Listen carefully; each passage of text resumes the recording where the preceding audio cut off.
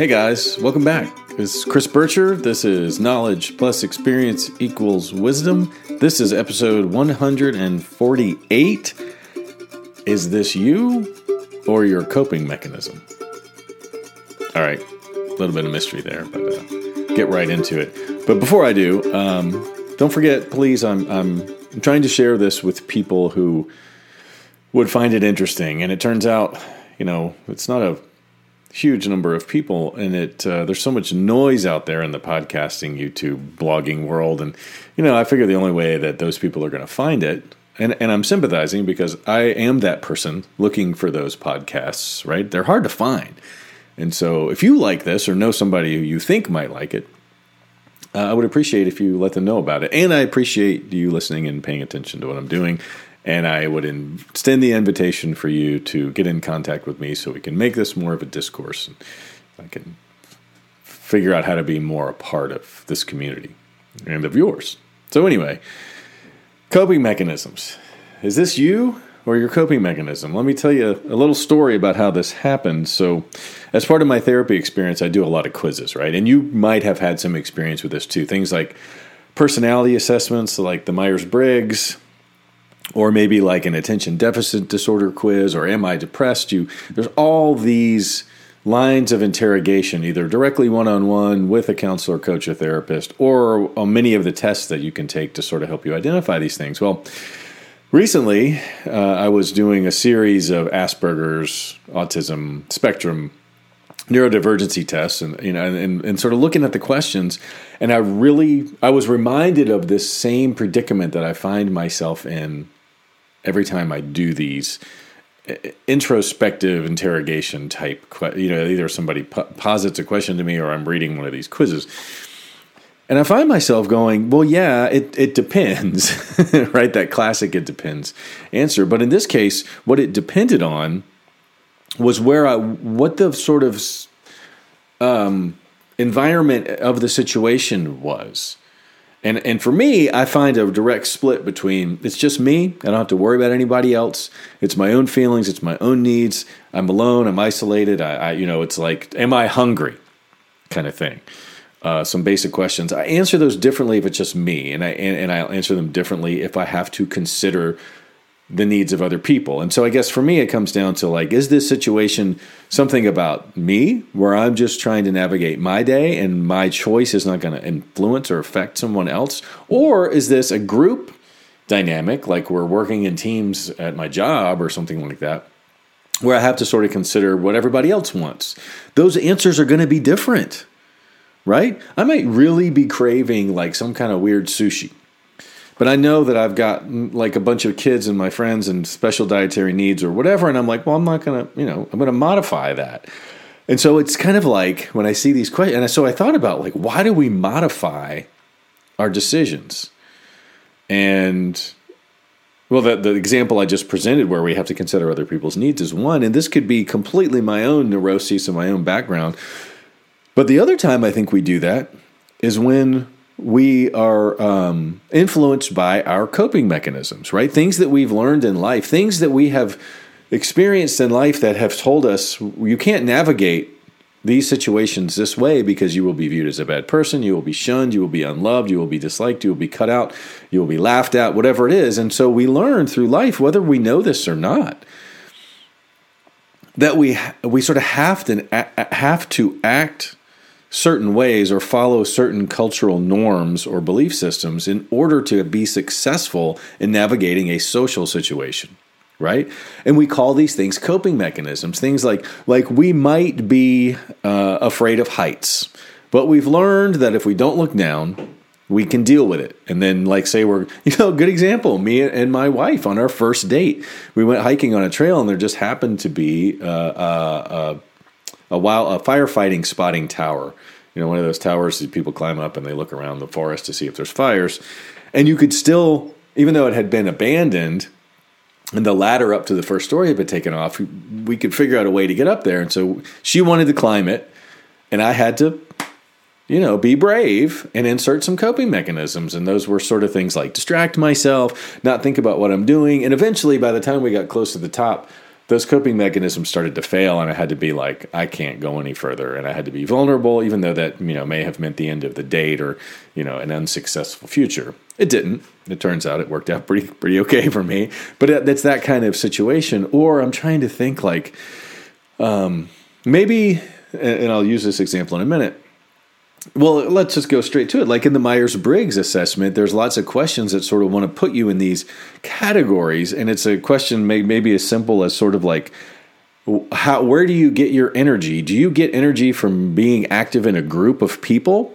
Or do you get your energy by sort of isolating yourself and recharging your batteries? That's a classic dichotomous question to identify whether you're an extrovert or an introvert, right? Well, you may say, for me, I like performing music in front of people. I like the attention of being a public speaker and having a captive audience. I like thinking that people are actually listening to what I'm saying, and I'm not afraid to be vulnerable in that situation. And I don't necessarily get energy from that, but to a certain degree, yeah, in the moment I do. Now, I do need to then go away from that. And after too long of sort of interacting with people and being seemingly very extroverted, like one of the dads in the sort of homeschooling group that I know real well is I've said, you're the most extroverted introvert I've ever met.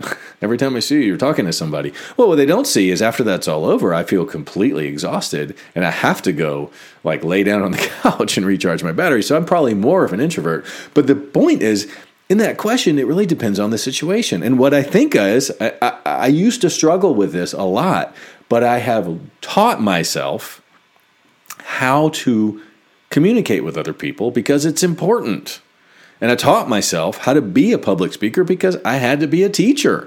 And I sucked at it. And I was tired of feeling nauseous and scared. And so I was like, all right, I got to come up with some coping mechanisms. Now, one could argue that I learned, but in this situation, I consider myself to be introverted by most of the definitions of that term.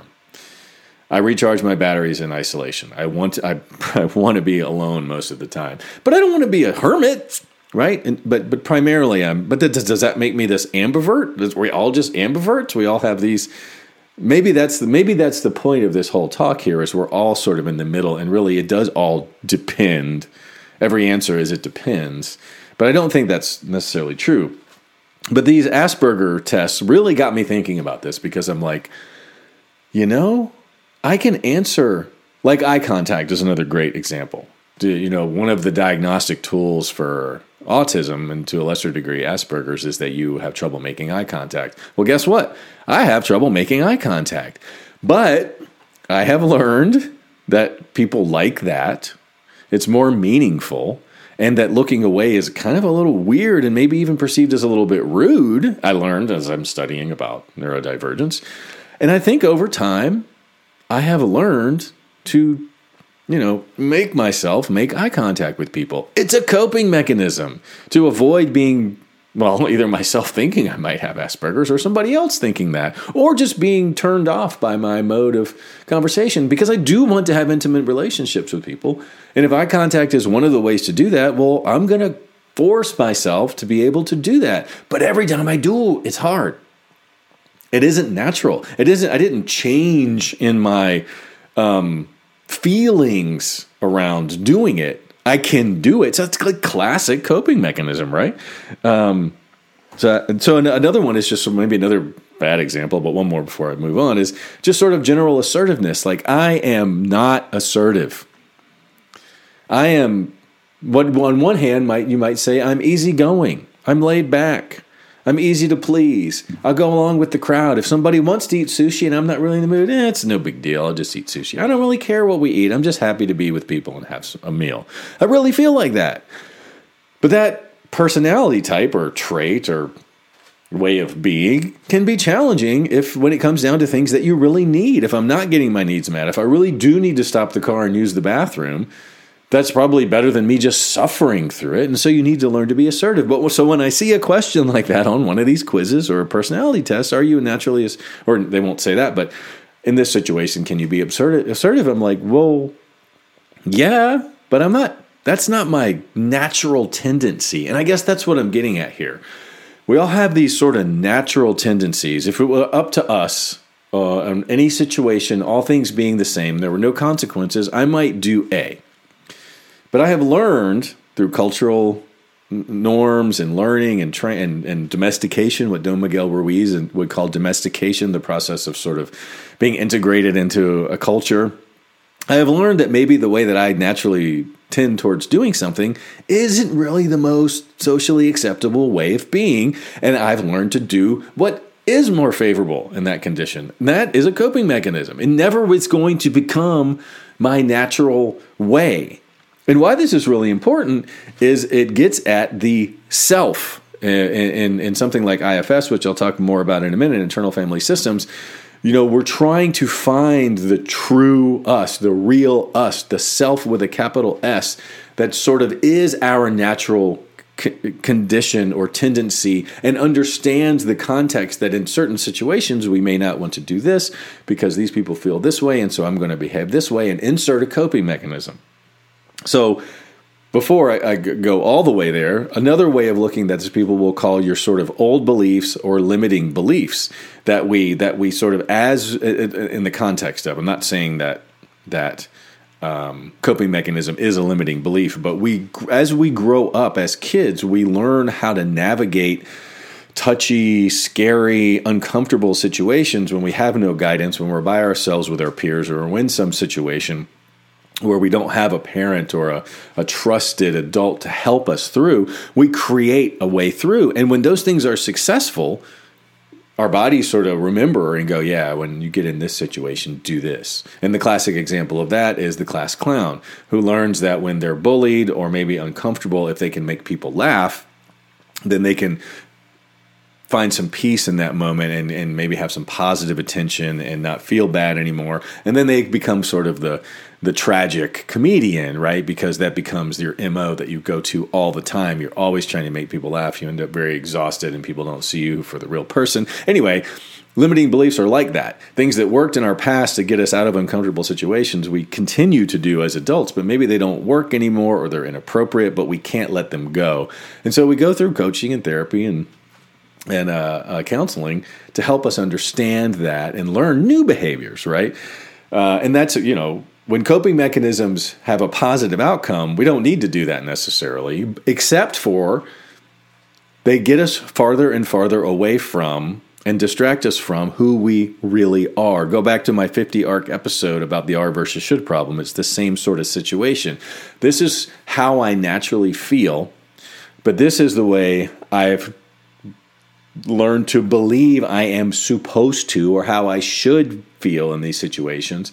And I'm going to insert this one more than this one. And that sort of gets to the codependency situation where you value the needs of others over your own. And then, I mean, this is a symptom or an element underlying a lot of different problems. Not saying this is something that you can necessarily change if it is an artifact of something like Asperger's or autism or ADHD, but maybe it isn't. And I think at least being aware of situations where, how do you know the difference between who you are, what your self wants to do, and all of these complicated coping mechanisms you've learned over time that because of reinforcement of feeling better, and maybe even erroneous assignment of I did this behavior and I felt better, therefore this behavior is good. Sometimes that may not be true, but we believe that it's true, and then it becomes incorporated into who we are. And I really believe that midlife and older life is about disassembling these pieces. And this is just one step closer. And nowhere else is it more obvious, I think, in the work of Richard Schwartz and internal family systems therapy, that's been around now for 40 or so years, where he has sort of organized that line of thinking and calls our coping mechanisms and our limiting beliefs maybe parts. These are parts of us that are so reinforced, they're almost like subtle sub-personalities. And they're literally like a family of personalities that exist within a single human being. And the single governing body in there is self with a capital S. And the goal of IFS is to identify what all these parts are, what the coping mechanism underlying those parts are, what you really feel like or what you really need in any of these situations, and how you might be able to navigate these future similar situations where you insert these parts in the associated behaviors and rather come from a more self-led place. And that's why I think it's a beautiful line of work, not only because in identifying and meeting these parts, you really learn a lot about yourself, but you also learn a lot about the trauma that led to the development of those parts, and essentially the old beliefs and the coping mechanisms wrapped up inside those parts that you can now make a decision about. Because when we were kids and our backs were up against the wall and we just needed a survival mechanism as a way out, like the tragic clown sort of example, we did whatever we could think of in the moment, which is awesome. We are amazing creatures that we can do that sort of thing. Imagine a very traumatic, like something like sexual abuse for a child. We will figure out a way to make it through the day by creating a story about that makes it okay in some sort of condition. Now, depending on the severity of the trauma, I suppose, or maybe not depending on the severity of the trauma, it's important, I think, to recreate a moment almost and process that in a way that doesn't lead you directly into always inserting some particular coping mechanism or limiting belief behavior every time a similar situation arises, right? I don't think that's the truth, because that's not growth, right? That's almost like Einstein is attributed with saying, if you continue to insert the same solution to a problem over and over again and it fails, then that's insanity, right? So I think not coming up with improved or less traumatic or less suffering-inducing reactions to situations in your life is a good thing. It's probably part of one of the things humans are, quote-unquote, supposed to do to live a good life, is to learn to better navigate the difficult situations, right? And make more room for joy and less room for suffering. And I think this is a way toward that.